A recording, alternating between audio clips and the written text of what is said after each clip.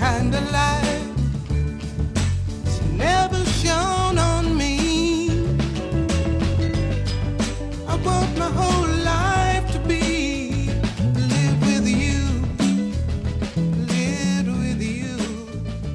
Hello, welcome to Glass Onion Minute. I am your host for the day, Allison Saigan. My guest today is Curtis Blaze. This is minute number 41, which goes from 0 hours, 40 minutes, and 0 seconds to 0 hours, 40 minutes, and 59 seconds. So we're getting started as they're going down to dinner, and starts pretty cleanly for minutes. I think that this movie does a good job of kind of like having the big beats be on the minute, at least from what I've seen so far. So, Curtis, how are you doing? I am doing fine. Thank you so much for inviting me to be a guest on the show. Yeah, happy to have you here. You're here for Knives Out Minute, so just happy to have the more people from Knives Out Minute coming back to chat about this really fun series that's gotten. I'm just so happy it's a series, honestly, because I need movies like these. Oh yeah, I mean, Rian Johnson with Brick, and now Knives Out Knives Out and Glass Onion. The dude is going to be going to give us our mystery movie fixes for at least our lifetimes. Yay. Oh, I'm so happy. Because until Netflix cancels him. Well, we'll see what happens, but they have him on the hook for another movie, and I'm like crossing my fingers that nothing gets messed up there, because I just want more of this. They were just talking about this in today's episode that released, which I know this is a weird time thing and way to talk about it. 33 is the one that came out on the day that we're recording this, and the guests were talking about it there, and there are 5 altogether. There are going to be 5. Is that accurate? I don't know. All I knew is that they signed him on definitely for 2 and for Glass Onion and another movie. I don't know. All I know is that both Rian Johnson and Daniel Craig seem to really like making these, which makes sense because it seems like this would be kind of a fun type of movie to make.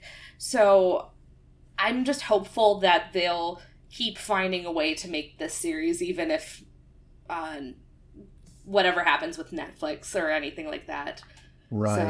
So, even if it became just an IDW comic book, I would settle for that. Oh, yeah. Well, I would follow Benoit Blanc anywhere, honestly. Right. So I'm just jazzed for this. And I think that, he clearly does a very good job of making it something that can keep going in interesting directions, as we've seen so far with Glass Onion, where it's completely different characters except for Blanc, and still really works. Well, something similar that happened. What's the name of that TV show he did with the character named Charlie? Oh my God, I'm so bad at names. Oh, the Poker Face? Poker Face. Yeah, I haven't. Did you watch that? No, I need to. I just haven't had the chance to, but it's so funny because on Knives Out Minute, one of my weeks we were talking about how much we wanted Natasha Lyonne to be in the next Knives Out movie. And then they announced the show Poker Face, and we're like, oh, it's happening. That's how they're going to use her, yeah. It's happening. We got it. So, I need to watch that because I definitely have a soft spot for the kind of detective genre, or like even like a kind of case of the week type show, just because it's just cozy. Right. Even if there's a lot of murder, it's very cozy. We don't have a lot of the week we're looking at here is just jam-packed full of stuff. We don't have a lot of time to just just chit chat about other things. No! But I'm so curious, before we do get started today, like, of the types of mysteries, murder mysteries and what have you, what's your favorite kind? Is it like the you can sit along with the detective and solve it while you go, or do you want to know what happened and then watch them solve it? Like, what's your favorite kind? I like kind of the solve it as it goes type thing. I like any sort of story. My favorite kind of trope is the kind of like locked room type mystery where it's just completely, where you go, oh, there's no possible way that any of this murder could happen, and then actually it happened. But it turned out someone trained a monkey. Somebody made something work, and you're just like, what? But I love when a mystery story makes you kind of keep guessing throughout the entire thing. Like, how did it happen? How did it go? And then you get the answer, and you're like, of course, why didn't I see that? Because it seems like, in hindsight, so obvious. And that's one of the things that I love about Knives Out, and this is just that there's so many little hints and clues that are just put into the story, but you're watching it, I'm just enjoying a really good movie, and then you can watch it again and just kind of pick apart all these little clues, and that's one of the best things about like a kind of mystery or thriller, is when you can kind of pick apart the existing clues, or when you find out actually who done it, kind of pick apart what they're saying, and you go, oh, they were actually hinting at it the whole time. And that's one of my favorite things, the second watch through, where you go, oh my god, that's what that means. That's what that means. Yeah. Oh, how did I not see that? It's the best, and I think that that's one of the things that Rian Johnson does so perfectly with both of these movies is making both like enthralling stories and movies in their own right, but then when you watch it a second time, you're like, oh my god, there's a million things I didn't notice. And just doing kind of minor research for these episodes, like, I feel like there's so many more little bits and pieces that he just kind of throws in to give ideas. So we have some pretty stuff to the brim minutes, and I think that this first minute has a lot of similarly just small details that add to a much bigger whole of learning about these characters. So it starts with an exterior of the Glass Onion, and it transitions to the start of this dinner party, as they're walking into this dining room that's very ostentatious, where, to say the least, where you have all these art pieces and glass sculptures, and I am not by any means an art expert, but I like art, and it really feels like it's just completely hung without any eye for artistry, just kind of trying to look impressive, which is why I think it which is a really kind of big statement on Miles's character, that he's just looking for this art as status symbols rather than any sort of art enthusiasm or anything like that. Welcome, gang. 2 cocktails before I'm murdered. Even as they're walking in, and I'm gonna, my knowledge is gonna fail because I'm not that into art, except for how you can light things. I'll explain that later. He's got a really famous painting that they walk past that's in the darkened, in the darkened recess there, still on the steps as they're walking down. Do you know what that painting is called? I'm not sure. Which painting are you referring to? Oh, just as they're second two, they are walking past the thing. They're walking past that painting. Birdie and let me see. I'm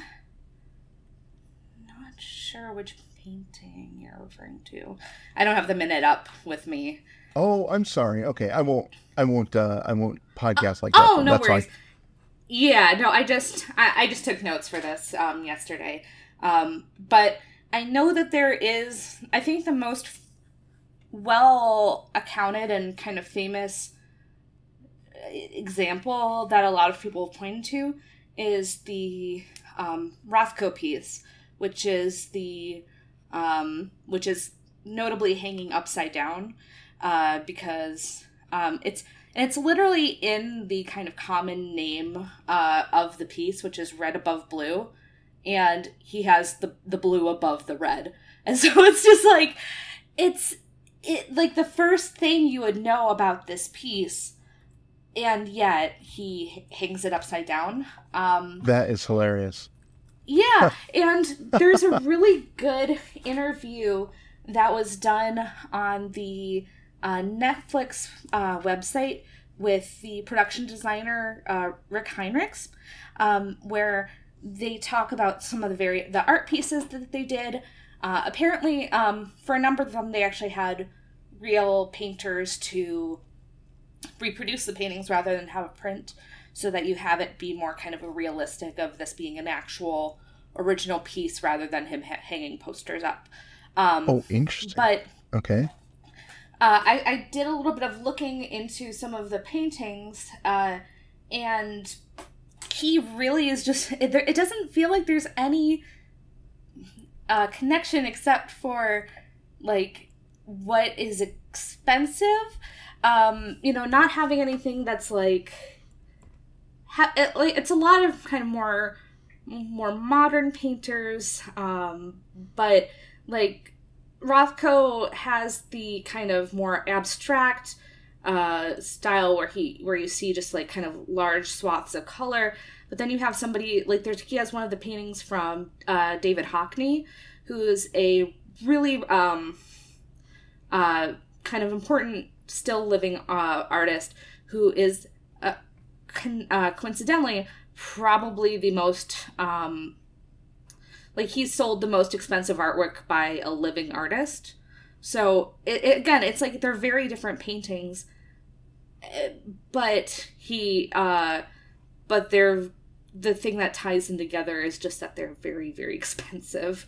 So I just feel like that's got to be kind of a emblematic of who Miles Braun is that he's really focused on having kind of like, look, I'm somebody who has this art versus somebody who cares about the art. Ryan is definitely just Rian is definitely just using this art to kind of just show how Miles is the dumbest one of the group still. Yeah, it's like also you have this beautiful art, and I mean, like, I wouldn't necessarily be somebody that would buy a Rothko or something. Like, I appreciate some modern art, but it doesn't necessarily speak to me. But like, you have these established artists, and then you have this like 3 paintings of like Ronald McDonald, and you're just like, who the is this? Sorry, who the heck is this guy? Sorry for the bleeping, but who is this person and what is his taste? Because it's like,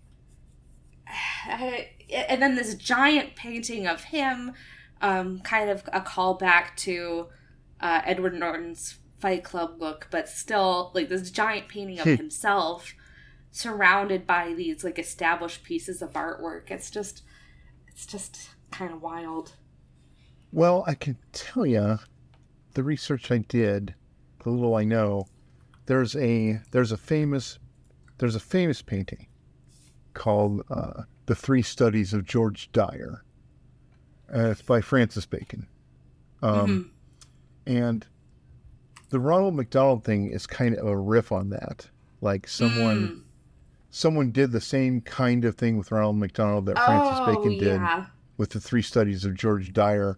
And that's what that is. And it's like, It kind of reminds me a little bit of the Andy Warhol thing, where he would take existing things and then make colorful, fun things out of them, which is, everyone who likes art right now is just cursing my name for saying that. But. No, I hear you. I don't know enough about like a lot of modern artists to say much to about any of these pieces.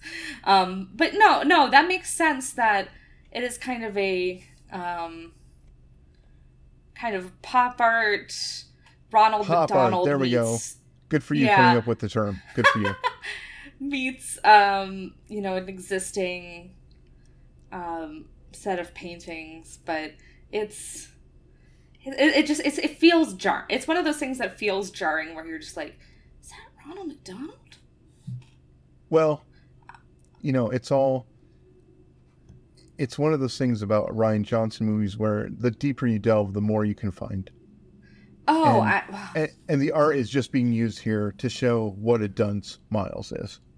Yeah. He really just is just a rich guy who, I'm not going to say doesn't deserve it because he made the money, whatever, but like he just does not know what he's doing.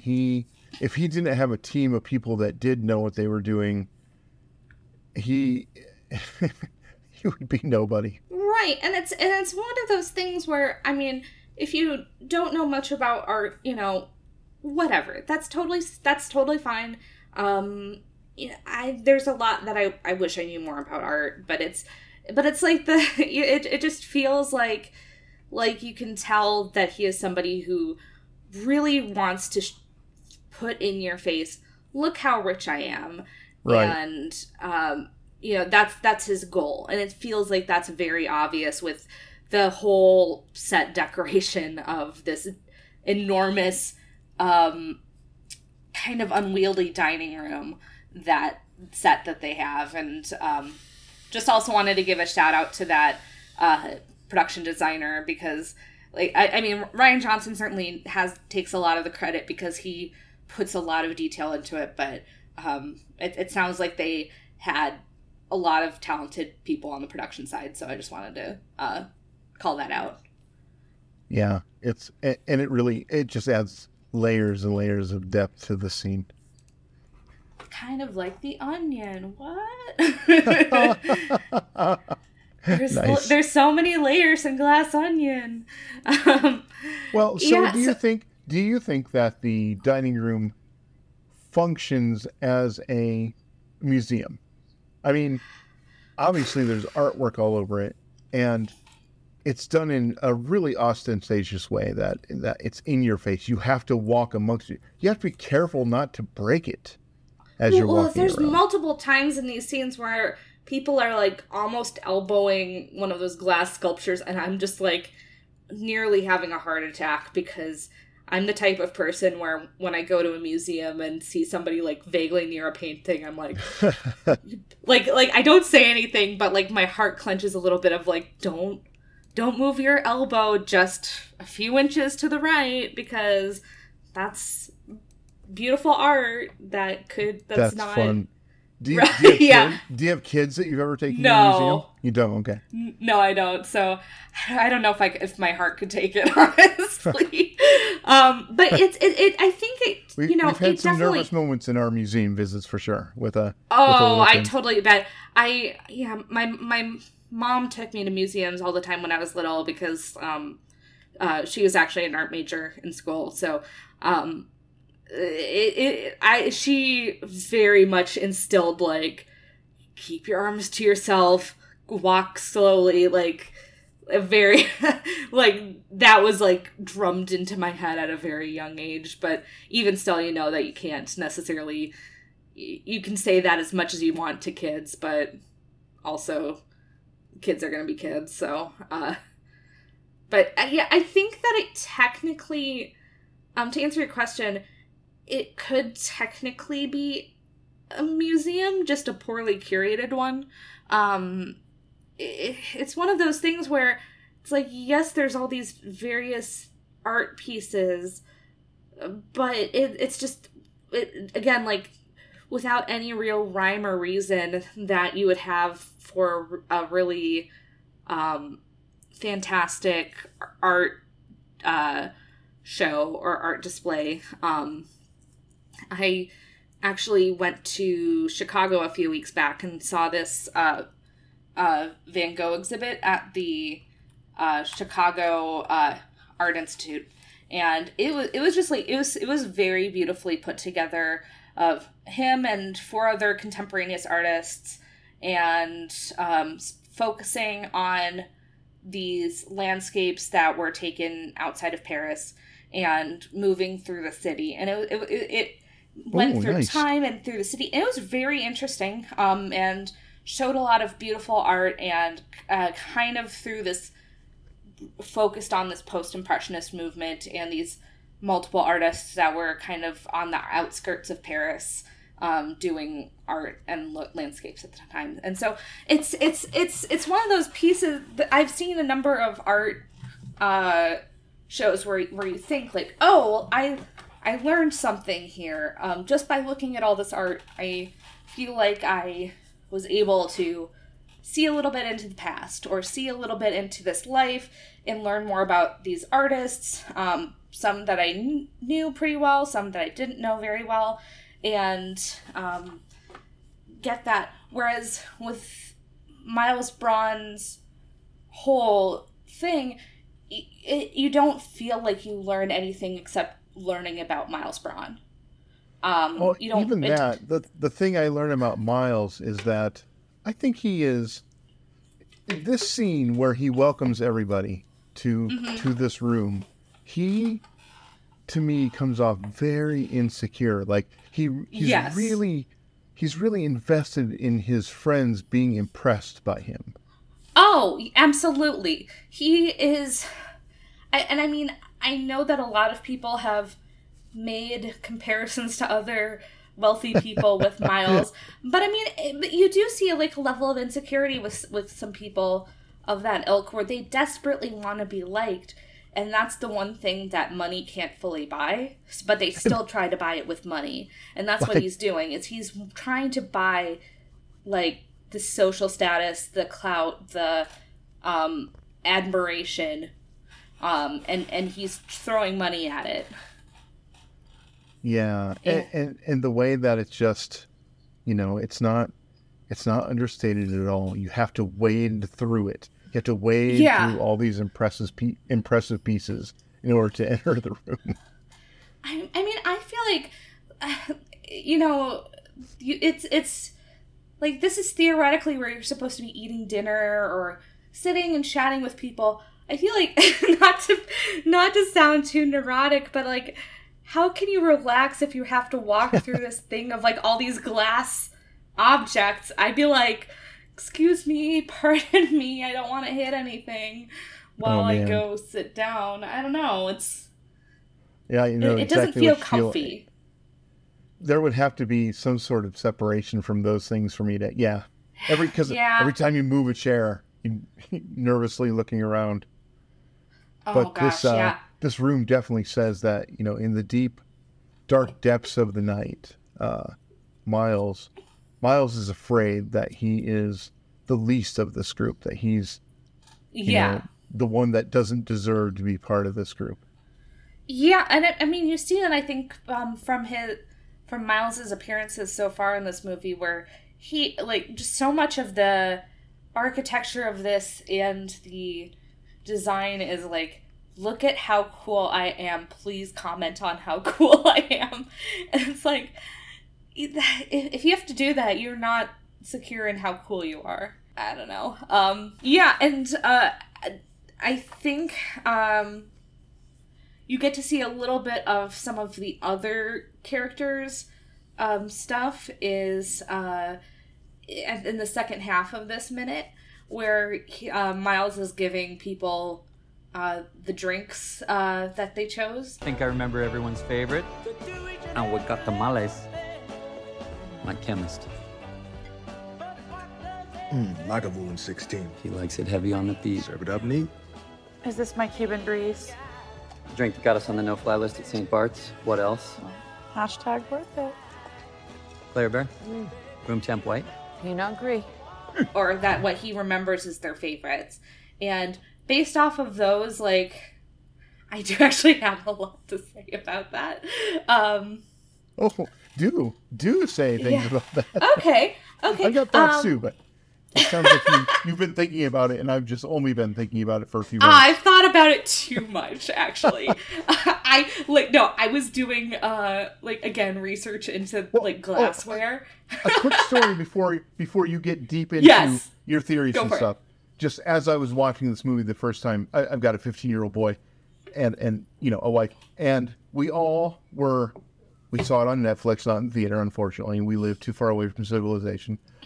So we were pausing it. We were looking at the drinks, and we were pausing it, and we were trying to figure out as we went what the drinks meant.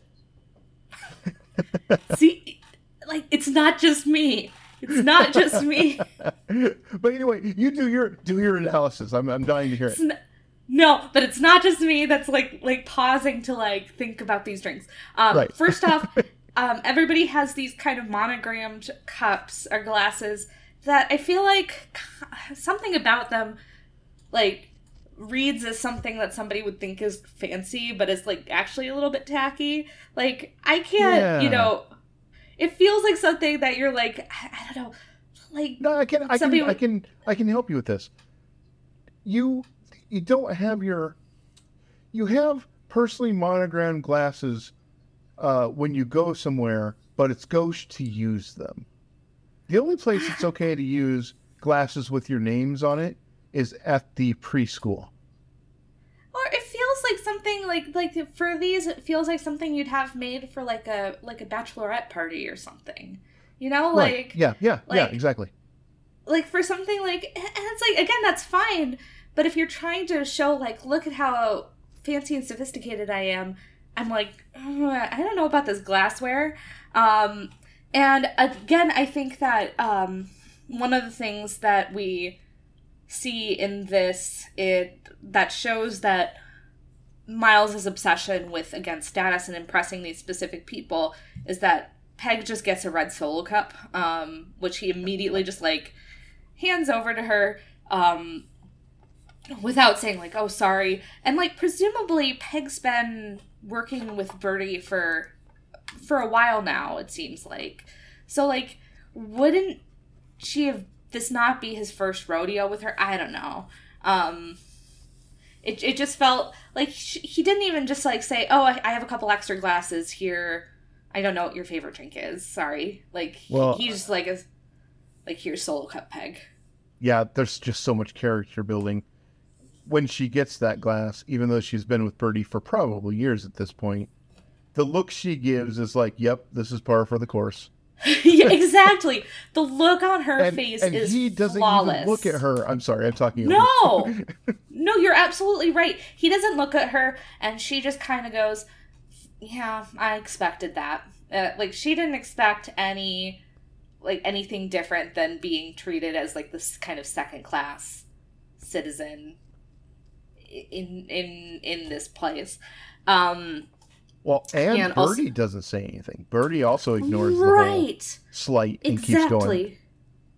Exactly. So it's even Birdie's not I mean, how much of Birdie is actively thinking about that, or if she's just completely just a little bit clueless, but in a way that feels intentionally too, where she's she's clueless because she has the kind of privilege to be able to be this kind of horrible person and not care for anybody else around her.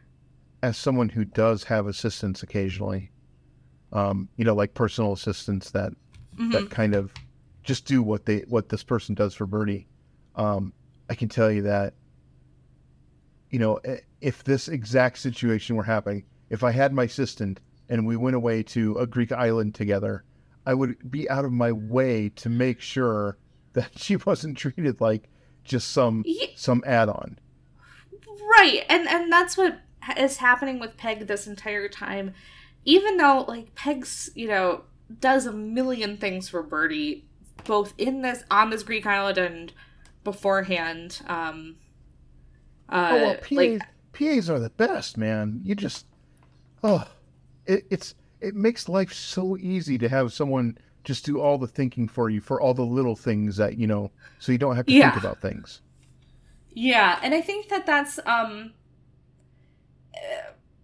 why Birdie is so indebted to Peg, just because she's not about to think about those little things, so Peg has to do it for her. Right. And again, I know that Darren's not going to cut this out because Peg has a tattoo of her own name, and I feel like I should always mention that every time I'm on this thing, because I love it so much. It is my favorite detail that, like, I don't even know if it's, like, you can even see it really in the movie, but... I never knew that. Where's it located? I think it's on her leg. I'm not sure. I just know that Jessica Henwick posted a picture of it, and it's like it looks like kind of a poorly done tattoo, and it's just of her name, and you're just in like kind of a tattoo script with a couple of little flourishes around it, and I'm like, it's such a perfect little detail of Peg having her own tattoo, named Tattoo. Perfect. It makes me so happy. But yeah, so for the drinks, we get a couple of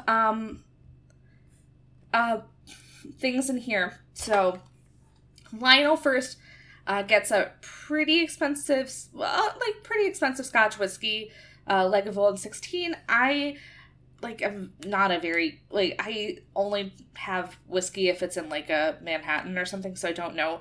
But it's like, that's kind of like a famously known good brand, so it's not like really, it's not like, oh, this is like the Whiskey Knowers brand, but also I feel like that's just kind of showing like, oh, he's giving him a kind of expensive glass of scotch. Birdie has the Cuban Breeze, which features vodka, amaretto, and pineapple juice, which I had to look up for that.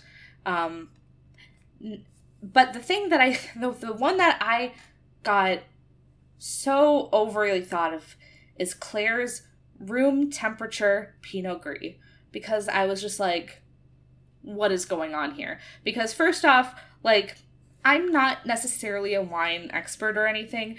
My regular wine that I buy for myself is it's just a box wine. So again, I'm like not a wine snob, but like room temperature, like if you're serving a white wine, room temperature is not the way to go with that. So I'm just not sure what that says about either her or about Miles, because it sounds like that's a specific thing that he's going for, is not chilling the wine, but at the same time I'm like, why? I can't stop thinking about like, what would be the reason that Claire would want a kind of lukewarm wine, like white wine. And if you have any ideas, please tell me, because I can't. But one of the things is that you see, it's served in her glass that's made for her, and that glass looks like it's very much made for like a red wine. I'm again not like much of a wine expert, so I can't say necessarily what that would be, but for that kind of kind of a wide mouth on the glass and the shape, that looks like it's like a tasting of like a red wine. So like because generally from what I understand, like what you'd want for like a white wine is kind of a more narrow glass, which tends to be better for the white, rather like the wide glass for the red, which allows for more like for you to get more scent and more kind of air into it. So I'm just like, again, it feels like more about Miles being like, he doesn't know what he's doing, because again, I drink box wine and I'm like, bro, that seems like a weird specific wine glass to give for a white. To me, the room temperature white wine says something about Claire.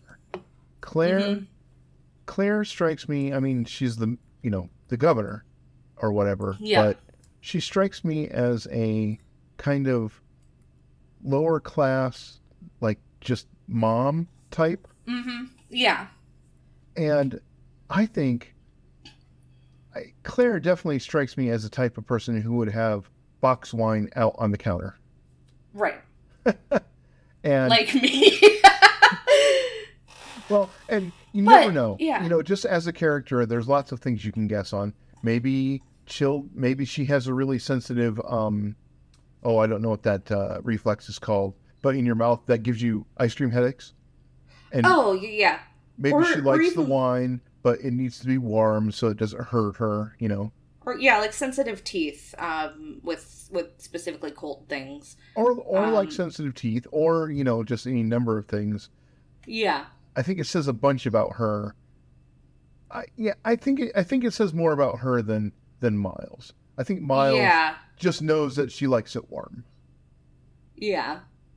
And so we're left to kind of speculate about her, in my opinion. Yeah. It just feels, I mean, I think it shows, like, you see the difference between, like her and Lionel, where they're kind of often aligned in the movie, but he still has kind of the more expensive taste, whereas you see, like, it's not like a specific type or vintage, it is just like a Pinot Gris, lukewarm, that's her drink. And so it kind of does put that, maybe a little bit of that class thing, where, you know, maybe again, if she has multiple kids and a lot of people in the house, doesn't necessarily. You just have Pinot in your hydration flask running around town, sipping on it. She 100% does that. She 100% has a big coffee mug, and in it is just wine. Yeah, like, that nails her character perfectly for me. Yeah, it's like, oh, I need my coffee, and it is like just white wine. Yeah, but that was just, I think it does show these characters really well, where you have kind of the classier bit with Lionel, and then you have Birdie, where she has just clearly a fun drink. I've never had that, but, you know, it's kind of like a vodka pineapple juice. It is just like, you know, kind of there for a party. Not just a fun drink, but it got him on the no-fly list at St. Bartles or whatever. Right, exactly. And I'm like, what happened there? And it's one of those things where I'm glad that they didn't give us more specifics, so I can kind of just like go, like, ooh, what? I think Miles has such a crush on her, and yeah, like, oh, totally. It's never gonna happen. She would never take him seriously as a boyfriend, and so he tries to wiggle in these little personal things that will make her, you know, kind of think fondly of him.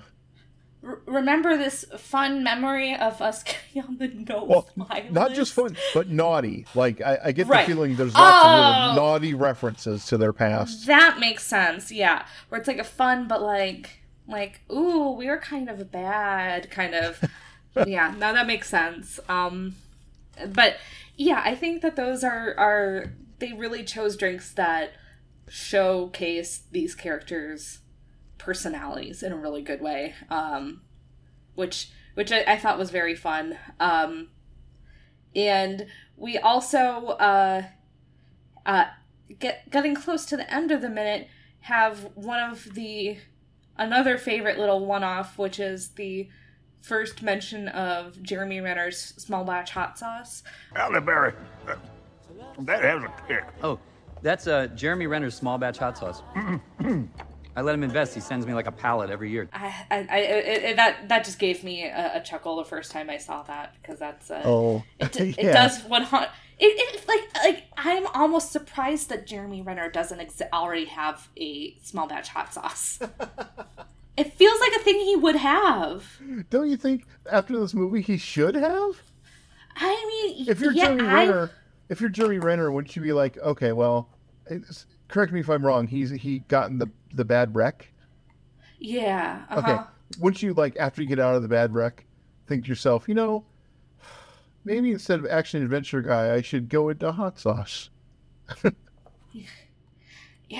It's like, I mean, he's had like his share of like various, side hustles. He does his music career. He had his personal Jeremy Renner app, which always makes me laugh about it. Yeah, that's right. He did. Oh my God, I forgot about that thing. No, it's one of my favorite things to like look, because it's like, ooh, this seems like somebody just pitched him this idea of like, you're gonna make a lot of money. He's like, fair enough. But he again, like, that's why I'm like, it feels like I wouldn't be shocked if Jeremy Renner ever decided like, let's make a hot sauce, which he gives because he invests in Miles Brown. So it's very very funny. And I also love that it is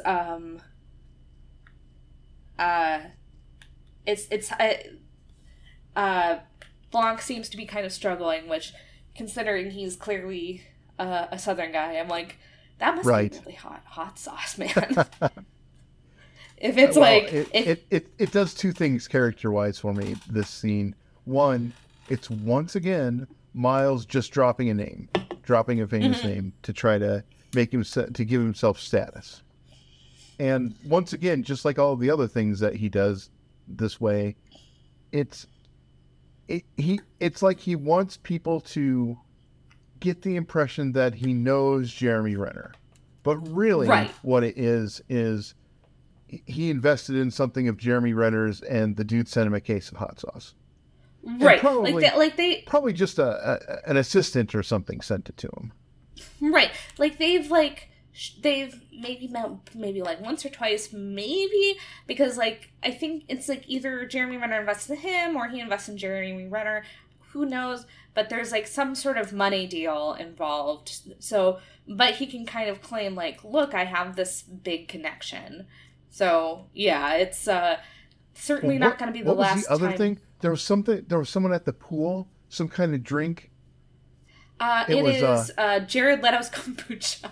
That's right. It's hard kombucha, because, and I think there's a lot of that in Miles's life where he doesn't really know someone, but because he's got enough money to invest in other people, they're like, oh, everyone who invests at this level gets a case of hot sauce or some kombucha. Right. Well, I mean, you can, like, anybody, like, you really can have that level of access just depending on how much money you have. Like you could, like, if you could theoretically hire, like, any artist to do a private concert for you if you just have enough money. Like, you could theoretically meet anybody, chat with anybody, hang out with your favorite people. You just need to figure out, like, how the money is going to work. Because, like, realistically, if somebody says, hey, I'll give you $1 million to perform on a stage for 2 hours, it's like, who would say no? Like, right. Well, that's the thing. You can just hire someone famous. You can just, I don't know who would be a level of fame. You can just buy Paul McCartney to come play for you. Right. You just need to know. You can just hire, I don't know who's famous, Pearl Jam. Taylor Swift might be expensive, but there's a point where you could get her to come to your mansion. Dollar amount. Like, she's probably going to be up there as, like, the most expensive, but, like, you could figure it. Yeah, like, but I'm in Des Moines that day. Why not? Right, exactly. Like, you figure out a day that works with her schedule, and you figure out, like, the money. You can make it work. And so it's like, that shows that, like, I don't know, like, he's trying to be like, look at how cool I am, but really it's just showing, look at how much money I've got. He's really just, it's just all clues all the way through what a terrible person he is. And I think it might be sort of Rian Johnson's personal commentary on these kinds of billionaires. Right, exactly. I mean, that's Miles Braun in a nutshell. I mean, I know that everybody is comparing him to one specific person, but I think that there are a lot of people who are like the kind of millionaire, or like when you get up to be a certain amount of rich where you can buy anything you want, but it doesn't necessarily make you more of an interesting or good person to have. You can't buy money. Class is what it comes down to. No. Yeah, so it's I think that this minute in particular says a lot about Miles, and it specifically says that you can't buy class. And that's this minute in kind of a nutshell. Well, it's been super interesting talking about minute 41 with you. Yeah, I think we're just going to wrap it up. The question for today is just that did you see the movie in the theaters, which you said you didn't, unfortunately. It's, totally get that. I managed to see it. Now, you are Midwest, right? But you're city Midwest. You're like a Minneapolis or a Chicago lady? I'm in Minneapolis, yeah. Minneapolis, okay. Yeah. So did you have the opportunity to see this thing? Yeah, I actually saw it twice because I saw it once by myself, and then my family was talking about like, oh, should we go see a movie? And I was just like, we could go see Glass Onion. Exactly. It was like, I've already seen it, but I'll watch it again. But it does make a huge difference because being in a city, there's movie theaters all over the place, and it's pretty easy to get to the movies, but it really depends on where you are. But I'm glad that a lot of people got to see this pretty early on with Netflix, and it was fun being able to talk about it with so many people within a week of watching the movie. Yeah. So I think do you have anything else you'd like to cover, or? No, we've gone through that thoroughly. Sounds Never good. has 1 minute been discussed so thoroughly. Yes, exactly. We had a lot of thoughts, and we'll see if we have a lot of thoughts for the rest of this week. Thank you so much for joining me today, Curtis. Do you have any plugs that you'd like to plug? I hate to talk about myself. Everybody just come to blazeportraits.com, and that's where all my work is. Perfect. That's spelled like the fire. BLAZE portraits.com. Perfect. And you can find this podcast on Twitter at GlassOnionMin. It's all one word. Rate, review, subscribe wherever you can. Really helps us out. You can find more of me on the Gaming Fix podcast. That's Gaming FYX. You can find us on Twitter and on any of your favorite podcast platforms, and listen to us talk about video games. So thank you for joining me, and I'll see you tomorrow. Baby, you don't know.